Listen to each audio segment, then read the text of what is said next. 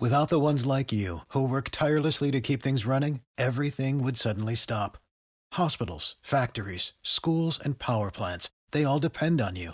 No matter the weather, emergency, or time of day, you're the ones who get it done. At Grainger, we're here for you with professional-grade industrial supplies. Count on real-time product availability and fast delivery. Call, clickgrainger.com, or just stop by. Grainger, for the ones who get it done. Adjacent. You're listening to the Sports Adjacent. Okay, I like that. I just learned something new today. Adjacent. With Jason Leisure and Russell Dorsey on the House of L Network. We're doing everything I dreamed of as an adjacent. Yeah. I like Wani. I think maybe you do, but man, was he disaster as the coach. I don't think that's fair, Jason. I don't think what you're doing is fair. And disaster as coach of the Dolphins. Now, Tony likes all these guys. That's because you like the big names, Tony. I mean, but like you got Tim Floyd on some show last year. Yeah. Tim Floyd, are you kidding me? Yeah. I actually think Wani is good at what he does as an analyst. Like, he's a way better analyst than he was a coach. And like, I like Wani. You know how many examples of great athletes and great that were horrible coaches and horrible analysts? Yeah. It's way more that versus people that were poor at the thing that were better analysts and better coaches. Like, it's not even close. I can't even name a great, Larry Bird is like the only one. Who else was great? Michael Jordan's been horrible. Magic Johnson was horrible. Chris Webber's been horrible. Isaiah was bad. Like, Vince Carter's pretty good. I don't want any great athlete doing anything for me. Steve Nash is a great coach as long as you give him the 3 best scorers of all time. You know what's funny? I forget that Steve Nash is the coach of the Nets. Bleacher Report's Champions League correspondent Steve Nash / coach of the Brooklyn Nets. Russ, I think their players sometimes forget he's the coach. And I really like Steve Nash, and I don't want that to come off disrespectful, but it's like, I'm like, damn, that's Steve Nash. Yeah. Well-dressed Steve Nash. But it's just like, I don't think of Steve Nash when I think of KD and Harden and Kyrie and Blake Griffin and DeAndre Jordan. Like, it's the last thing on my mind. Like, when you think about the 76ers, you think about Doc, right? Even though that's his first year with that team. But you don't even think about Steve at all. Welcome, everybody, to Sports Adjacent. Glad to have you. I'm Jason Leisure, my co-host, Russ Dorsey. We are very happy to have Cam Ellis from The Score in with us today. Well, thanks for having me, guys. I'm excited to have Cam over. Adding to the crew for a week. Happy to have Cam. This show, as always, is brought to you by Obvious Shirts. Very glad to be in business with them. Russ, I was looking at their website today, and I saw they have some Chicago Red Stars stuff. I know they just got started. You can get one that says "Women Belong in Sports." You can also get one that says "The Chicago Red Stars are my favorite team." Light blue T-shirts with red print, really good look. And the best thing is that you can get 10% off of your order and free shipping at Obvious Shirts if you use our promo code Adjacent10. Absolutely. And very soon, we hope we are going to have our own shirts over there, Russ. There was a communication thing. So for all those who are asking and wondering why the shirts aren't there, that's what happened. Did we jump the gun? A weekly check-in about this. What'd you say, Tony? Did we jump the gun? No. We're figuring it out. We're going to handle it. We're on it. Russ, the airline that you fly on probably doesn't have this because it's basically a bus with wings. But most airlines, there's a screen in front of your seat that it shows the track of the flight, or you watch a movie or whatever, but you can have it set to show the track of the flight. It'll show like where it is relative to where you left from, relative to where it's landing. What is this one? Like, where would we look at from departure of wanting to have shirts on Obvious Shirts to destination of landing and having shirts at Obvious Shirts? This would be the part in the flight where the pilot goes, we are about to prepare for our arrival. Yeah. All right. Please put your seat back forward, your tray up, and flight attendants are going to come around with the trash before we prepare for our ascent into destination city. So like we're Okay. Literally right there. That's good. So we're no longer like flying over Kansas. We're like coming in over the Grand Canyon toward LA. We're getting ready to land at LAX. You're not in that weird space where you're like, I could take a nap, and then you wake up from the nap. There's still like an hour left in the flight. No, we're putting our laptop back in our bag, taking our headphones out, and getting ready to land. The airline you fly on, Russ, I've noticed the handful of times I've been on there, the pilots and flight attendants, there's a lot of shtick. There's like singing, or they're testing out their stand-up comedy routines. Cam, do you like that? Do you like when the flight attendants or the pilots lighten the mood a little bit, or are you annoyed by that?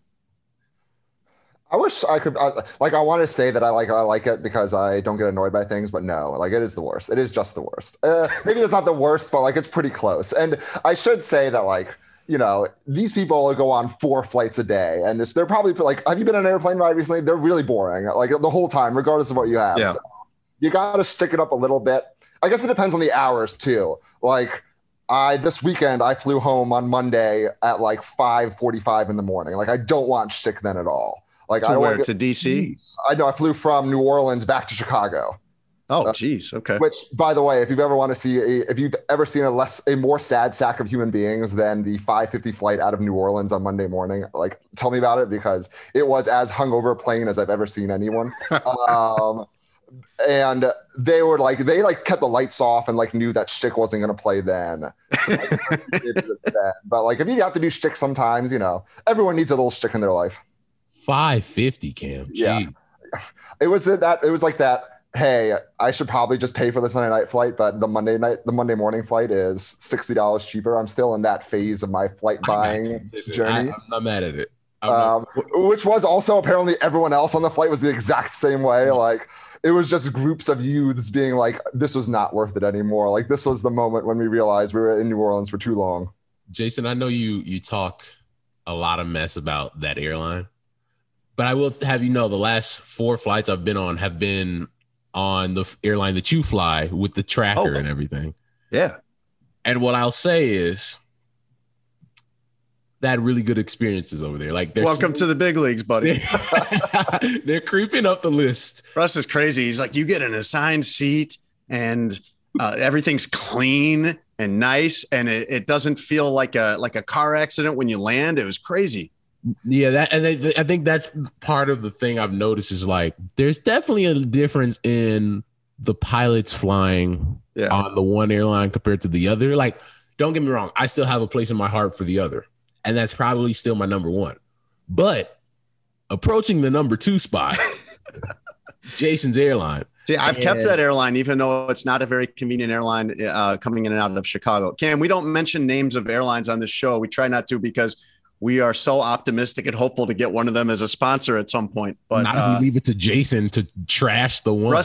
Russ flies the one that has a lot of commercials, and I fly the one that's probably the highest rated airline, I would guess. Jason flies the one where you get the really good cookies. Okay. Yep. Which is a solid airline. Yeah, that makes all the difference. I fly the convenient airline that has A, B, and C boarding. Russ, we should. Why don't flies out of New Orleans at 5:50 in the morning? Yes, I want to circle back to Cam's New Orleans trip, and I know that Tony also. Everybody's been on the road this week except me because Russ was flying to St. Louis and Pittsburgh. Cam apparently went to New Orleans for no good reason at all, which is exactly the reason to go. And Tony was in Atlanta for a family celebration. So I've just been sitting at home doing nothing. I went to Naperville. That was exciting. I want to get back. I want to get back to that. Russ, we should just say the names of the airlines and let Tony bleep them out later. That might be funnier. I actually would like that. Yeah. I just love flying. Well, or don't bleep that one out and they'll come back with a sponsorship. There you go. No, we're bleeping them out. Cam, why did you go to New Orleans? How long were you there? And give us like the top 2 or 3 weirdest things you saw, because if you didn't see a couple of weird things while you were there, then you didn't do it right. I went for, like you said, no good reason at all. It was the weekend after 2 weeks after my second vaccination. And so I said, I'm buying a flight and I'm going down and I'm going inside places and it'll be great. And that is what I did. I bought a flight and I went down there. I saw a Congo line of Mike Ditka jerseys. That was like the bachelor party theme. I saw a bachelorette party all dressed up as Guy Fieri. instead of like the normal stuff. They were all like wearing like Guy Fieri, which was great. It was a great twist. I only saw like 2 or 3 fist fights, so that seemed pretty normal. It's a little on the low side. Yeah. I saw someone on the street. I guess there are those people standing there with like giant 40-foot boa constrictors that you can put over yourself and take a picture. I saw someone try and take a picture and then try and run off with the snake, which didn't really go well, but also it's really hard to like chase someone holding your 40-foot boa constrictor. Like there are a lot of variables in that situation because you're running with like a living predator on your shoulders, and you also need it back because that's how you're making money. So I would say it like knocked out the New Orleans experience. There were so many times that I just like looked at things and I was like, yeah, that's what I expected for 3 days in New Orleans. I love New Orleans, and Jason, you went to school there. I love it so much. Yeah.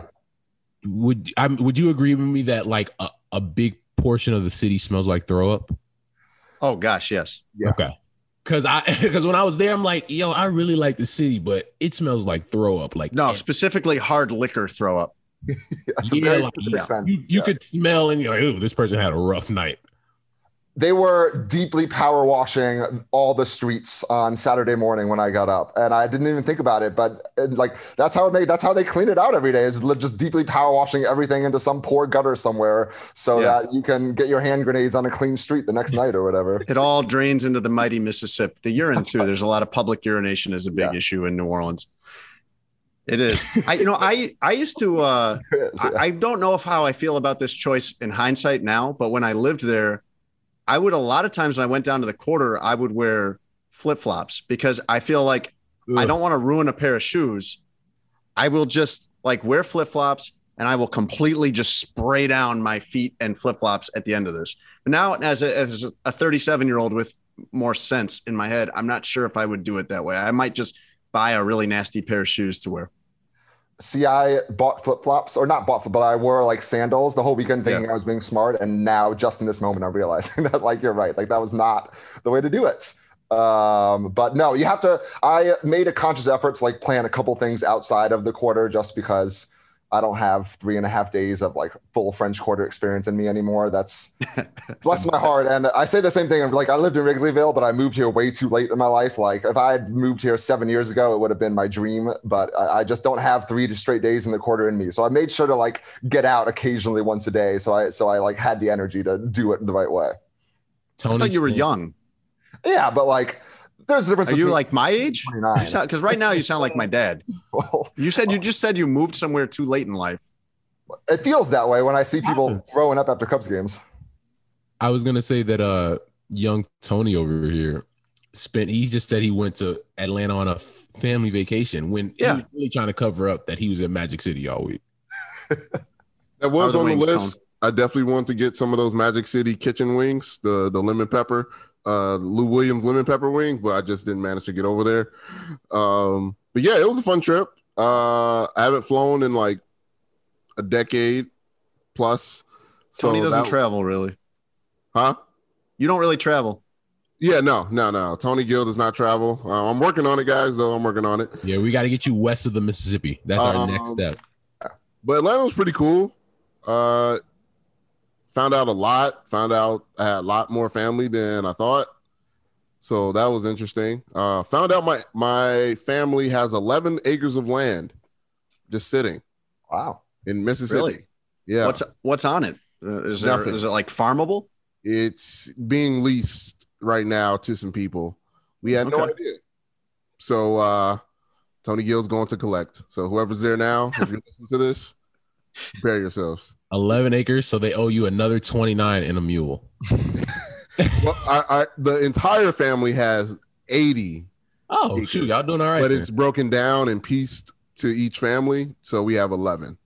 So that's a lot more than most. Yeah. Yep. Also came back with some more business plans. Putting my car on Turo, so if you need a car rental, hit me up. Okay. So you've come up with more ideas that will keep you from showing up on time to this. That's great. Yeah, that's right. And investing in some Airbnbs. So flipping some houses and turn them into Airbnbs. So that's the game plan. You're going to do that here or in Atlanta? Here.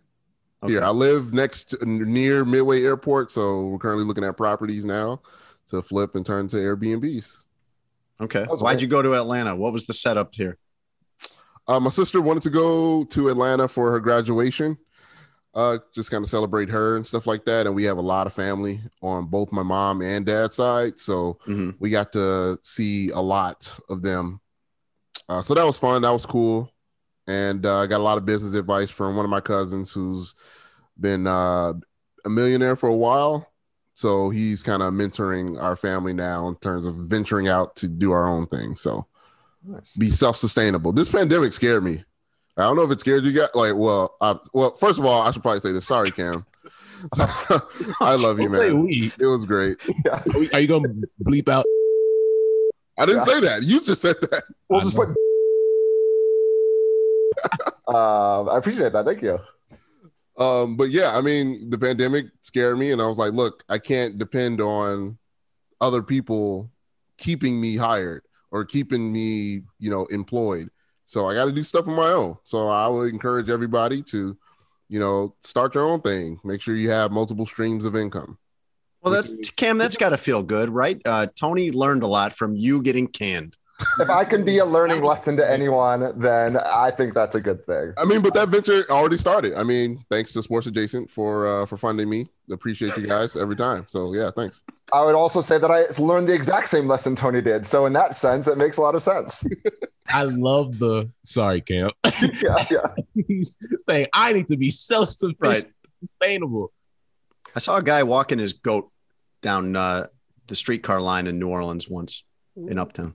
Like it was the dog. At least he was being responsible and had it on a leash, You could just have the goat next to him. So we went from talking about revenue stream, and the first thing that popped into your brain was a dude and a goat walking down New Orleans streets. Sports Adjacent. Tony, did I hear that you're the first time you've been on a plane in a decade? Yes. Were you out of your mind nervous, or you're like, whatever, it's time? A little anxiety. Yeah. I was like, I don't know what's going on here. I had to use all the techniques of listen to music, tapping, breathing, all that. So do you come away better, or is it going to be another decade before you get on a plane again? I don't know. I think I want to take another trip this year. Nice. Somewhere west of the Mississippi. What, like Iowa? I didn't think we were going to do another segment about flying on planes, but that since it's the first time Tony has flown in so long and he does it so rarely, I mean, I'd be interested to know a little bit more about this. Well, nobody touched me, so that was cool. All right. Come on now. Let's not do this. Also, cheat code. When flying, always go with somebody that's in a wheelchair. Yeah, you're pre-boarding. You get to pre-board. Yeah. It's the greatest. How do you? But what if you don't know someone that has a wheel? How would you do that? How is that a cheat code? Well, if you don't want to wait in TSA and you don't want to because you got to do the boarding pass thing, where you got to register and stuff like that. It doesn't matter when you're with somebody with a wheelchair. Okay, so to be clear, you're saying next time I want to go somewhere, I should find somebody that would need that kind of special access to come with me for that reason only. That's your life hack. Exactly. Airport life hack. Even if you don't need a wheelchair, they're not going to ask. It's like going to Walmart where you just take the rolling thing. They're not going to bother you. I do it all the time. Very bad advice, I think. Tony, be honest, was there any part of this, because you hadn't done it since you were a child, that you were confused by or took you a minute to figure out about the airport and the flying process? People are weird on planes. They do a bunch of weird things. Okay. That I don't understand.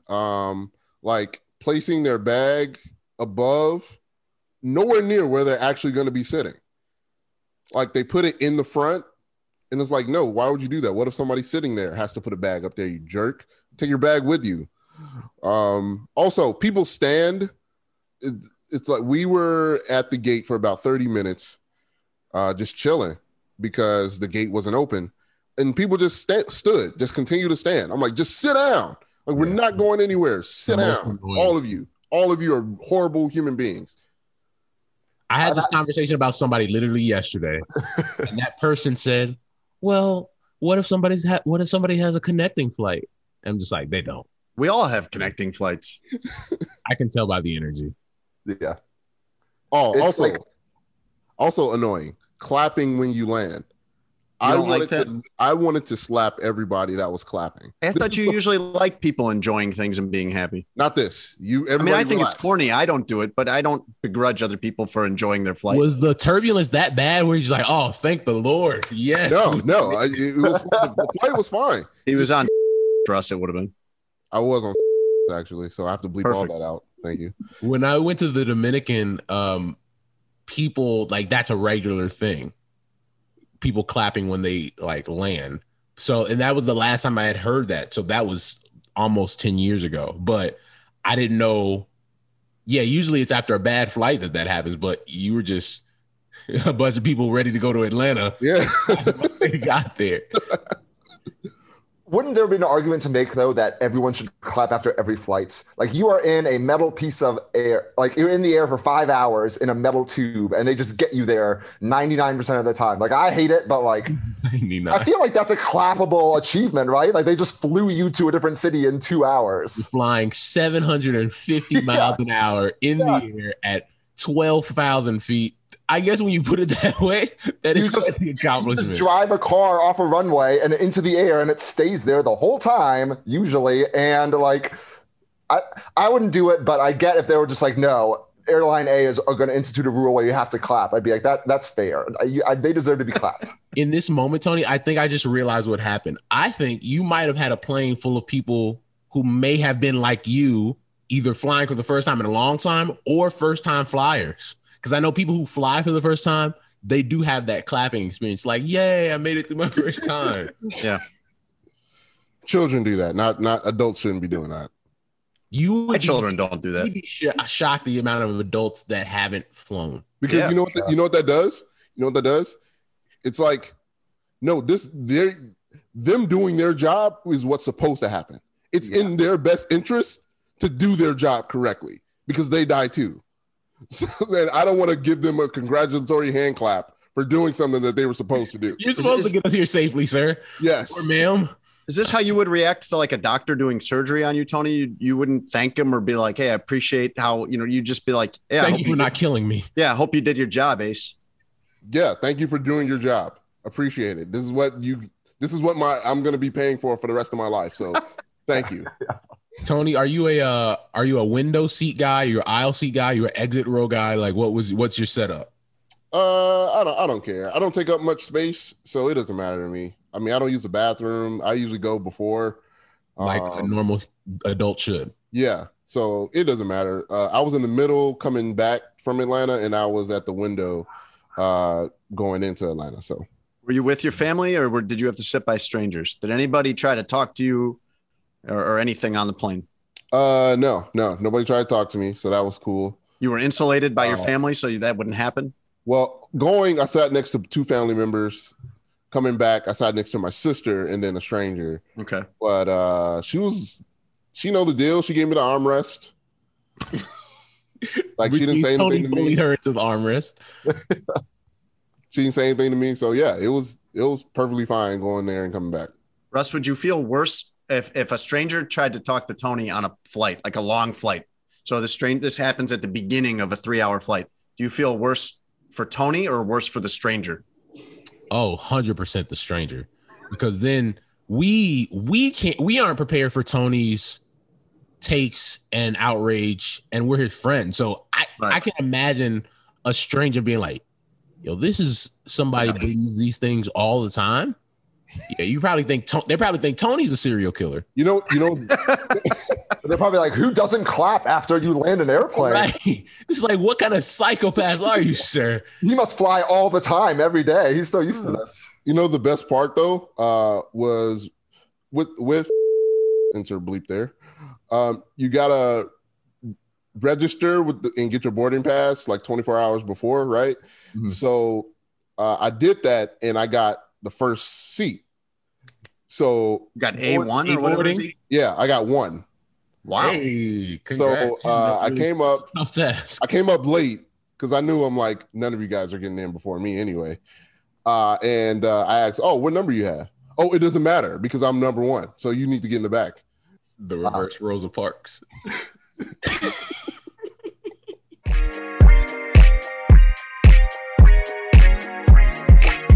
Russ, what are you thinking?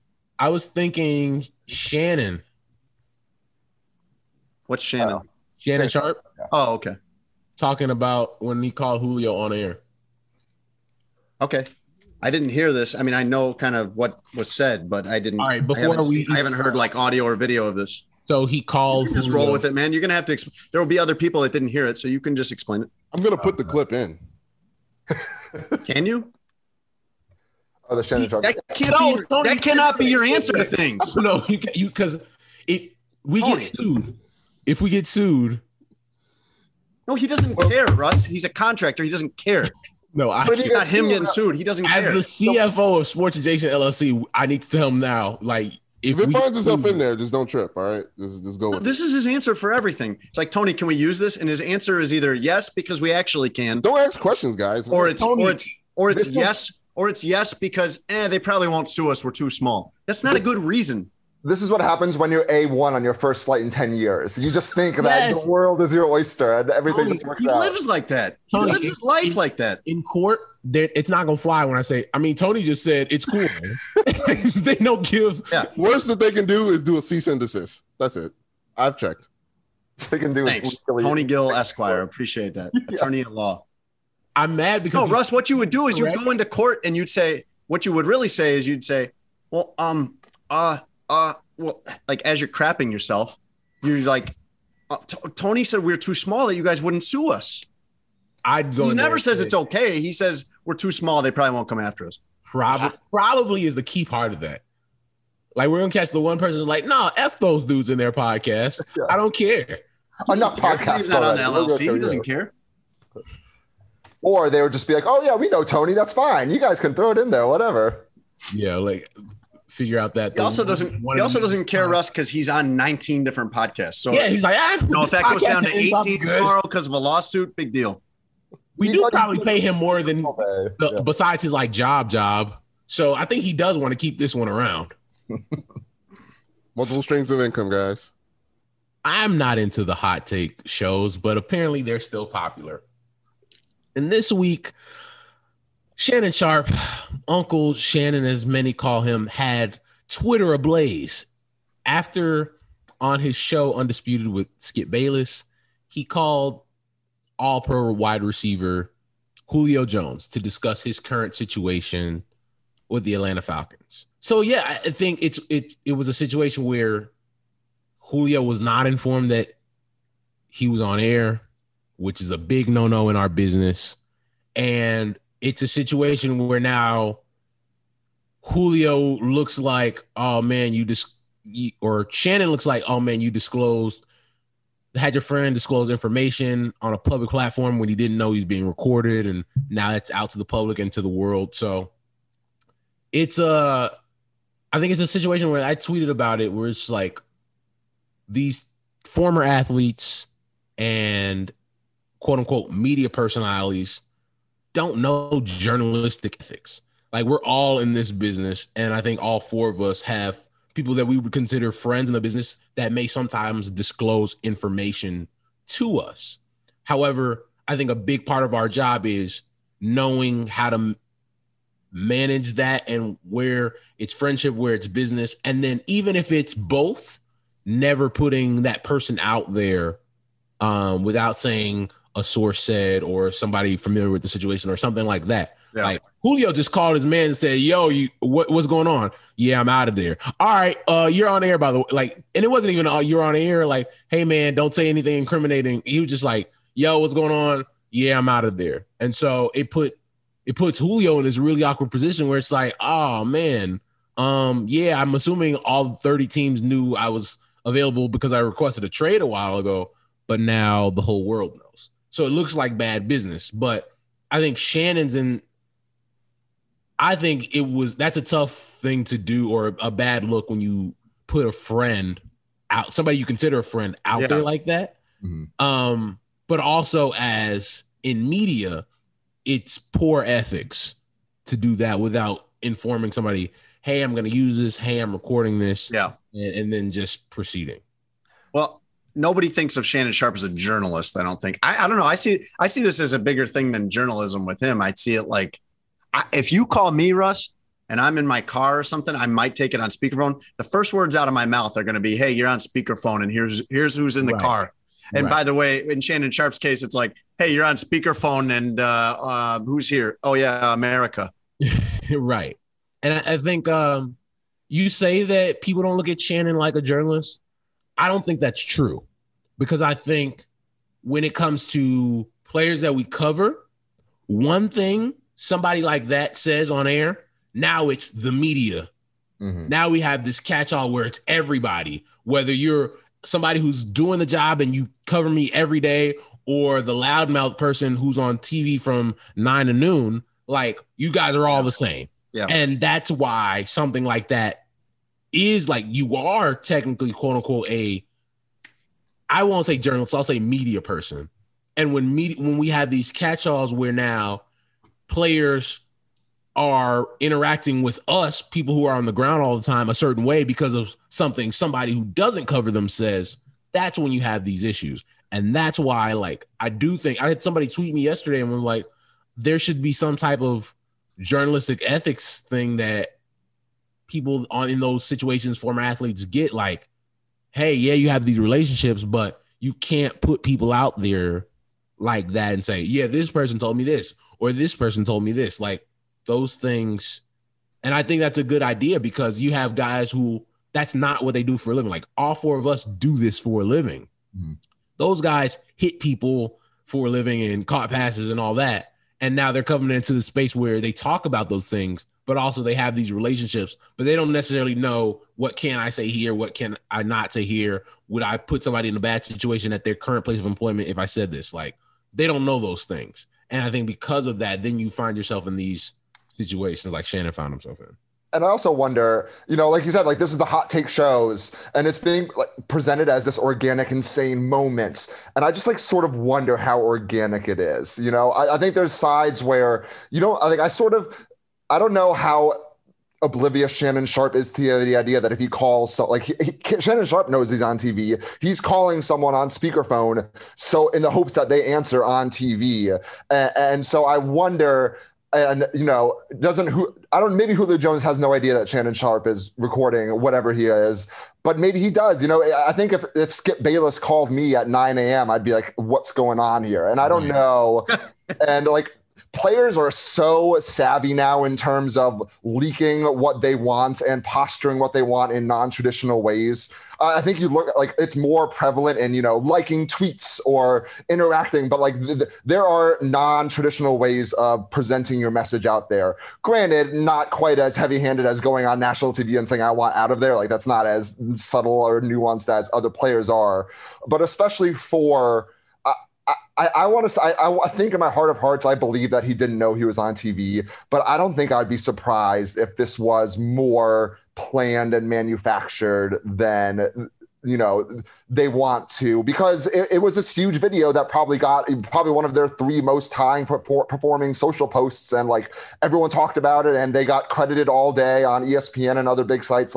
There are alternative motives besides Julio Jones where he wants to play to sort of do this as a stunt. And maybe it's kind of cynical, but it feels a little stunty to me.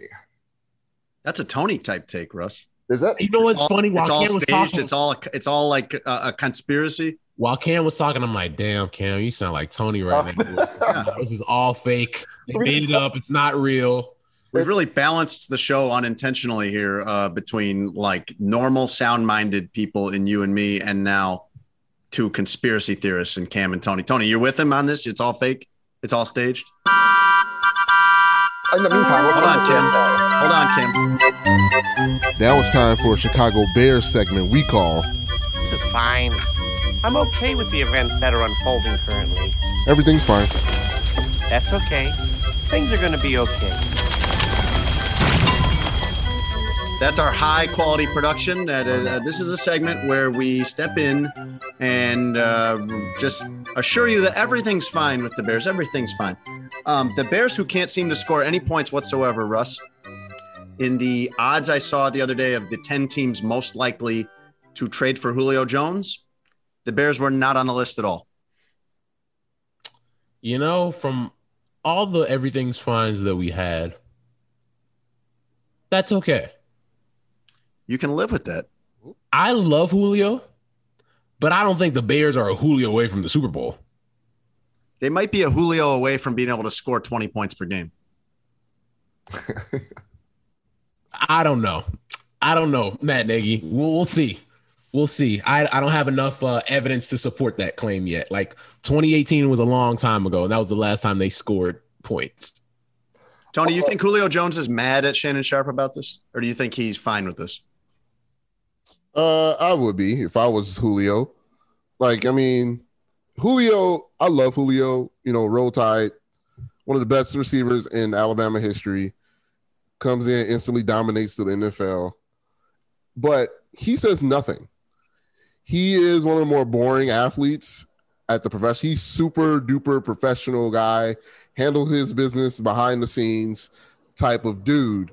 And he got caught in a bad spot. Like, this is actually and I'm not saying what he did was bad or expressing his true feelings was bad, but the public persona of Julio isn't what Shannon got on his show. And that's messed up. That's messed up. Uncle Shannon did a oopsie. Old man Shannon did a oopsie. And now you got to separate yourself. And it's not like, you know, he's going to be, and I think this is probably worse, is you know, as a parent, kids would rather see you be angry than disappointed. And this is one of those, okay, I'm really disappointed that you did this to me. You had me out there like that. We can be cordial, but you no longer get to be inside the circle anymore. Yeah. You get to go outside the circle, and you won't be getting any tips from me when you text. I'll reach out to you if I want to talk, but this kind of, I pick up every time you call or I respond. You're not a part of that anymore. I'll get to you when I get to you. Also, like, that's probably not only the case with him and Julio. Like, I can imagine other people he talks to in the NFL going, no, if you did that to Julio, like, I don't want to talk to you either. Like, I bet there has much larger ripple effects than just within Julio Jones's camp. Right. And it's just like, is it worth it for, like, yeah, you got this little heat up when it happened and y'all were everywhere and the clip was everywhere and probably your highest rated show views wise ever. But if it costs you every relationship that you have from here on out, now I imagine Shannon will still have some relationships, but if it costs you your credibility in that sense where people trusted you and now they don't trust you, not worth it. Russ, what do you think happens if someone over at the Score pulls this with Tony? Somebody's on the air, they call Tony, they got Tony on speakerphone, and they say, "Hey, how's everything going over there, Tone, at the Sports Adjacent podcast?" It depends what he says, though. Well, what do you think he's saying, though? That's what I'm saying. I don't think he puts us out there because we pay Tony too well. Yeah. We pay him too well. That's what he'd say. He'd say, oh, man, these guys pay me to do almost nothing, and I show up 45 minutes late for the episode taping, and it's awesome, man. You should get in on this. Bad situation. That's bad business for all the kids out there listening who are just like, oh, I want to do this. Don't ruin your relationships for a little bit of heat in the moment. It's not worth it. Go ahead, Tony. Now I'm going to say, how many opportunities do you guys have? You guys are all, you know, reporters, where you could instantly get some heat up and clicks that you have passed on because you valued the relationship more than the instant clicks. All the time. Yeah. In baseball. It's one of those things where you have to really balance massaging a relationship, building a relationship, and like trust is everything. I'd say in baseball, even in sports in general, but definitely in baseball. And it happens a lot where you're just like, this could be like huge, but also like you being able to put things in context and like knowing what's real and what's not is really big in that. And when people know that you can disseminate between what's real and what's not, and not run with something that's not true or as big as others might make it out to be, that's when later down the line, they're going to come to you before they come to other people. They see you got some discretion. Yes. So to me, yes, there's a benefit to that as far as the job. It's also, and I know Russ feels the same way about this, it's integrity. Like it is not important enough to me to succeed at this job to compromise how I feel about myself as a person and do something where I'm going to spend the rest of my day feeling like, man, shouldn't I have done that? Should I have done it? Was that right? I'm just not going to do that. And I think a lesson that you learn when you're sort of getting these relationships that I think I assumed at least that sourcing was literally just so you could get information that wasn't publicly available and then let it out. But it's way more to build relationships, sort of like Russell, you said, like there's way more of not saying stuff because you have vision for farther down the road than I expected. I had sort of always thought that, you get a notable piece of news that, not a lot of people are talking about, that you just run with it. But there's more nuance in figuring out how to present that and figuring out the timing of it than I expected. And it takes more patience than I think I would have originally thought. Before I got into the business, I used to think that, sources. It was like some dude in an alley with a trench coat. It was like, hey, this dude's getting traded here. Yeah. But it's really like way more professional. Well, that is how it happens for me, Russ. Listen, that's rough. Like what I meet in this one alley and it looks like the bad guy from Willy Wonka. Right. Exactly right. But it's really more professional than that. And it's like executives from all over. It's players sometimes. Like it's super. It's not, and it's a lot of phone calls and text messages. Like it's not some weird thing. But it's important to, people trust you with that information, and you should use that accordingly. Like, and I think there's just a level of decorum to everything. Like I wouldn't put one of you guys out if you guys trusted me with saying, yo, man, I'm having trouble at home or something. Like, I wouldn't tell this podcast that, there's all kinds of Tony's business we have not put out here, and if I put that out there, I would expect Tony to be like, yo, what, we were supposed to be friends and you put me out. Now I have a wild gambling addiction for that first date. I'll just say I have a wild gambling addiction. I'm sorry. Right. Yeah. Tony, every Tuesday afternoon at the dog track and the horseshoe. Russ, the story that comes to mind for me, this was not a big story that I did, but it was one of my favorites where it's like textbook example of what you're talking about, was when I covered the Heat.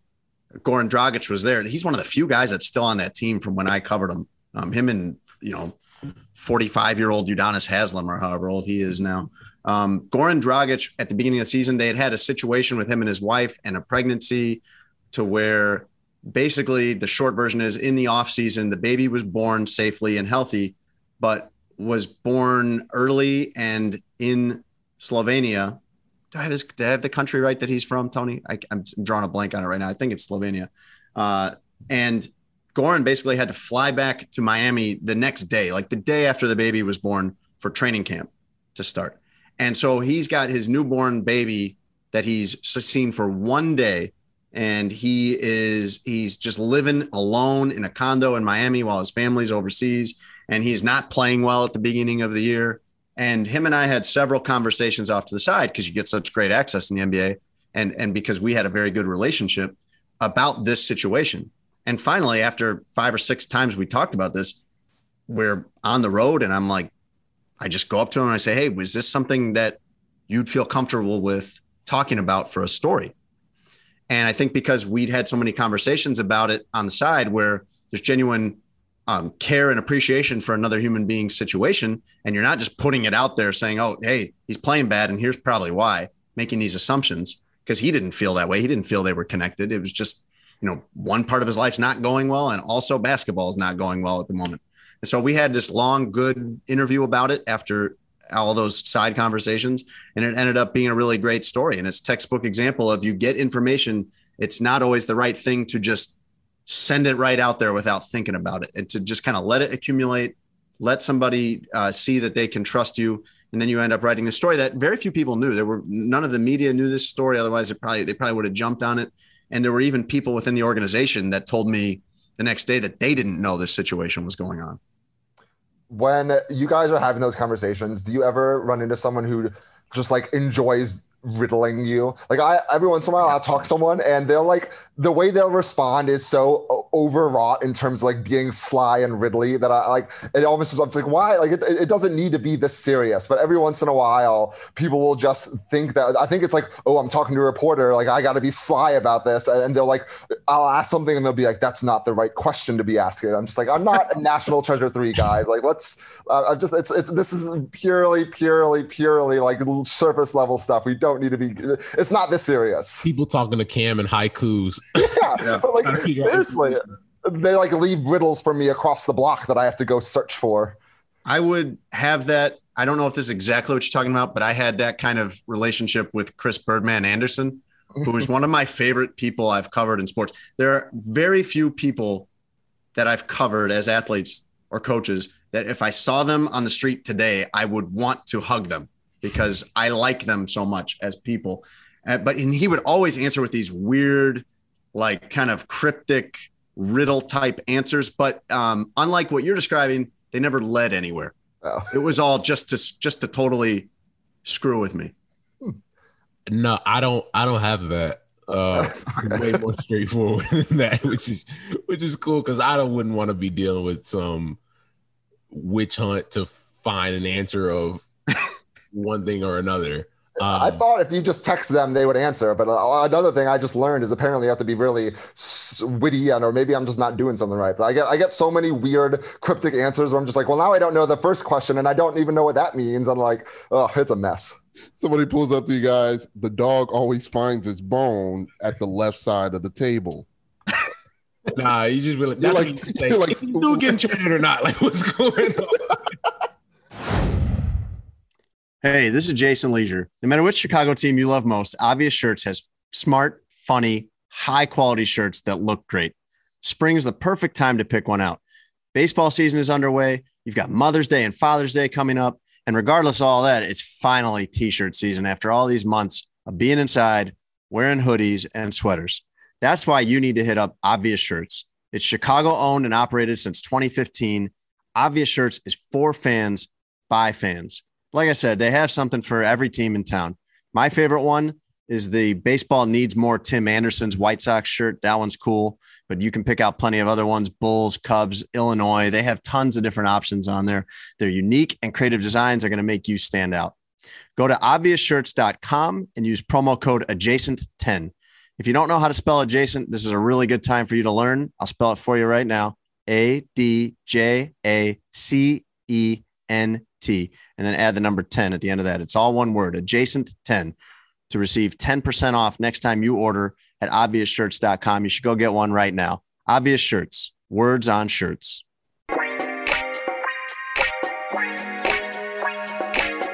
I'm surprised you'd go to a museum, to be honest. And if that's insulting to you, I'm fine with it.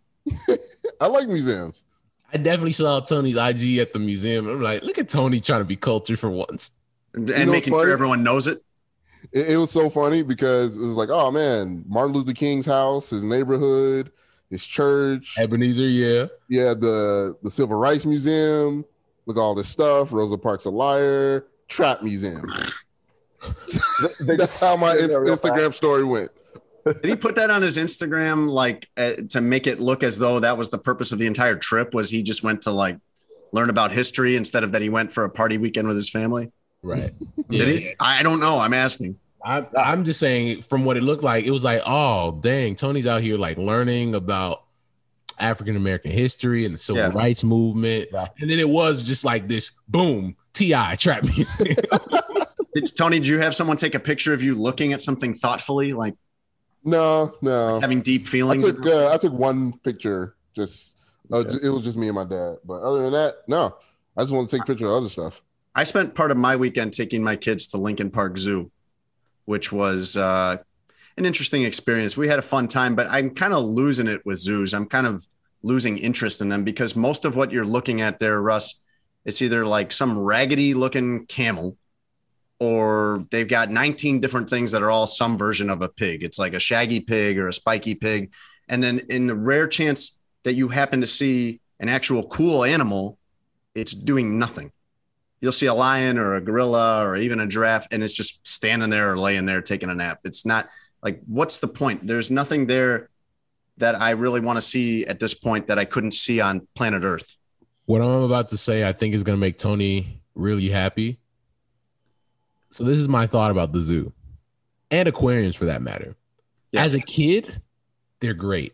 And I even still enjoy going to Shedd Aquarium because I think it's awesome. But you don't realize until you're like 16, 17, 18 years old, these animals are in captivity and we're just okay with it.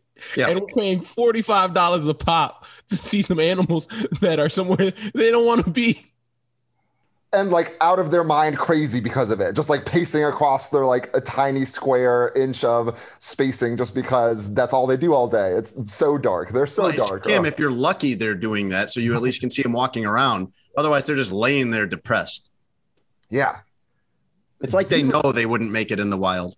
Zoos are a dark place, man. Once you must have always said, like, once you realize that, like, it's not, this probably shouldn't exist at all in any scenario. Like, why are there elephants in Washington, D.C.? Like, there was never a need for elephants in Washington, D.C. or whatever animal you want to say. Like, they're a really dark place. And then when you realize, like, they can never go back into the wild. Right.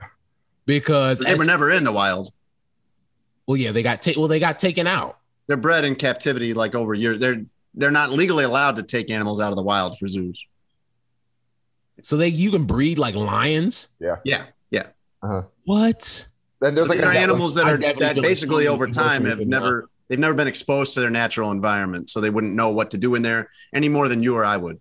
Nah, I don't like that, man. That's bad.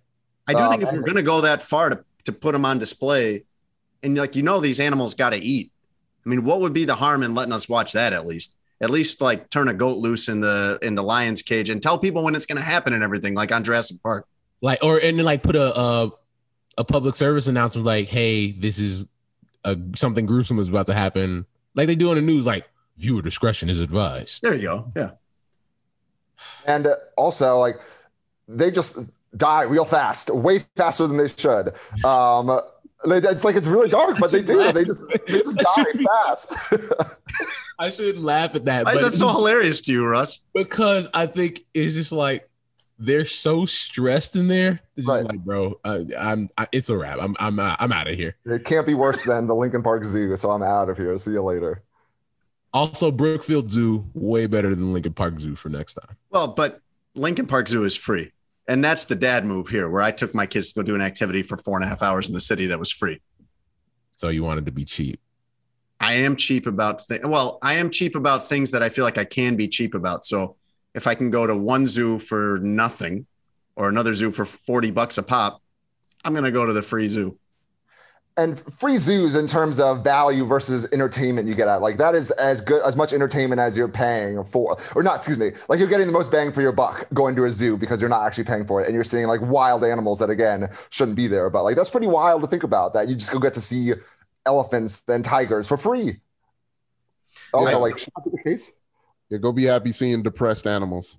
Yeah, there's that. The most entertainment I got was we were watching some rhinoceri. I don't know how you say it, but I got to listen to this mom loudly and very, free-thinkingly debate with herself in front of her kids whether the rhinos were male or female, until she finally screamed out, "Oh, there's it's a man." I bet that happens like 4 times a day at the zoo. I bet people like 4 little kids all the time. You think that's what everybody's doing in their head, or that's what people are yelling out? Oh, look, there's a. That's a wild thing to say around kids, man.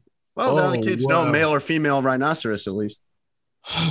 I've got my kids there, like hoping they don't ask me about it, and certainly I would hope you don't say that to Anna and Greg. No, apparently another parent was happy to step in and say that for all the kids within earshot. What if the deed's being done by the animals? How do you explain that? You just say, "Hey, let's go get some ice cream." What a parent move! You don't say, "Oh, they're mating." My kids are that way. My kids spent most of that day probably my kids are 7 and 10, but they're old enough that they're already kind of over it with me. Like they're not entertained by anything. Like I took them on anything I say. I'm at the stage where I'm embarrassing them, and they're at the stage where they're embarrassed by it, I guess, because we went on the merry-go-round there, and I'm like asking my 7-year-old daughter if I kind of whip the ostrich that I'm riding like they do in horse racing, will it go faster? And she just goes, yeah, try it, and rolls her eyes at me. Or we're walking over to this area where they've got a wolf.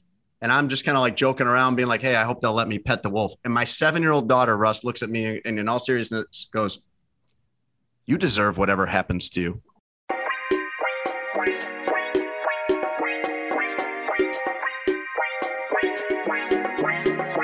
So you guys all have relatively easy short names. Yes. So like, I wouldn't imagine that you guys necessarily have nicknames unless you have one with your friends or others like with your family. It's like Tony, you have Tony. Cam is Cam. Jason is Jason. So like Tony is what people call him is like the quote unquote nickname. Cam, what people call you is quote unquote your nickname. Like obviously your name's longer. And then Jason, I don't know what your nickname would be. Some people, in like my wife, my mom, and my old colleague Joe Shad, for some reason, all felt comfortable calling me Jay instead of Jason, which I don't mind. It's fine. No, I think that's fine. But no one from your college days, no. Like no. My kids have a nickname for you, by the way. They're gonna not want me to tell you, but they call you it like when you're not here. What is it? I'm so curious. It's harmless. They call you Russell Sprout. Oh my gosh, that's so cute. I'm not mad at that. I've heard that one through the years. That's cool. I have noticed, like, when I introduce myself to people, yes, I always introduce myself as Russell. But usually most people call me Russ after that. But I noticed like the difference between like dudes usually call me Russ, women usually call me Russell, whole thing, which I've always thought was interesting. Okay. But yeah, you guys have that weird, like you have short names. And so what people call you is kind of the nickname. I always ask people, like, I'm positive. In fact, I vaguely remember doing it, asking you when we first met, do you go by Russ or Russell? And then you said Russ. And so I always went with Russ, but there are plenty of people that are like that. Like Michael Kim likes to be called Michael, not Mike. And I always ask people that, and I will call you by whatever name you want to be called. What I hate is when I ask someone and they're like, oh, I don't care, whatever's fine. And you know they have a preference on what they want to be called. I mean, like, for me, I will call you Nighthawk if that's what you like to be called. So we're gonna Russell, Nighthawk, whatever. We're gonna start that up next week. I'm your co-host Nighthawk with Jason Leisure and Tony Gill.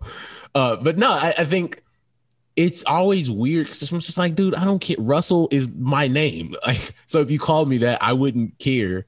But if you called me Russ, like, and it's easier and simpler, sure, why not? Who cares? If someone came to you guys and like told you what nickname they're going, if someone's just like, hey, I'm going to call you Russell Sprout, would you be like, no? Like, I'll tell you what name you can call me. But if someone, there's an age range where you can call me that, and Anna and Grace are in that range. Okay. I wish somebody would of legal age say, yo, I'm calling you Russell Sprout. We have some words. Yeah. That's going 30 right there on spot. Oh yeah, definitely going 30 off that. Yeah. Okay. Did you guys see Michael Malone of the Denver Nuggets set that record straight with Cassidy Hubbarth about, hey, it's not Mike, it's Michael Malone during an in-game interview? No, I didn't see that. Really? Wow. Yeah. Wow. And it kind of threw off guard, but luckily she was able to get back to, what she was going to ask. But you can tell that rattled her a little bit. That rattled me. Like, that's important. It's an important lesson to learn. Maybe not like speaking of on-air lessons, maybe not like on air when you're doing your hit. Like maybe you like pull them aside afterwards and say, hey, like next time it's Michael. But on air, that quarter must have not gone super well for the Nuggets. Unless they've had that conversation before. Yeah, it seems like you maybe just say something afterward. I will say he has been all like the last 2 years been going by Michael Malone after being Mike Malone for such a long time. And so I guess if he's done such a big thing where it's like, hey, it's Michael, I do think you should call that dude that. Oh, yeah. Yeah, but it's hard to learn calling a team. Like, I still will sometimes say San Diego Chargers because it's hard. It's so ingrained. You've got how many years of saying it that way, and now it's the LA Chargers. I think that's different between that and like somebody's like actual name. And also, that's the risk that these networks take where, you know, including we're talking about high stakes basketball now.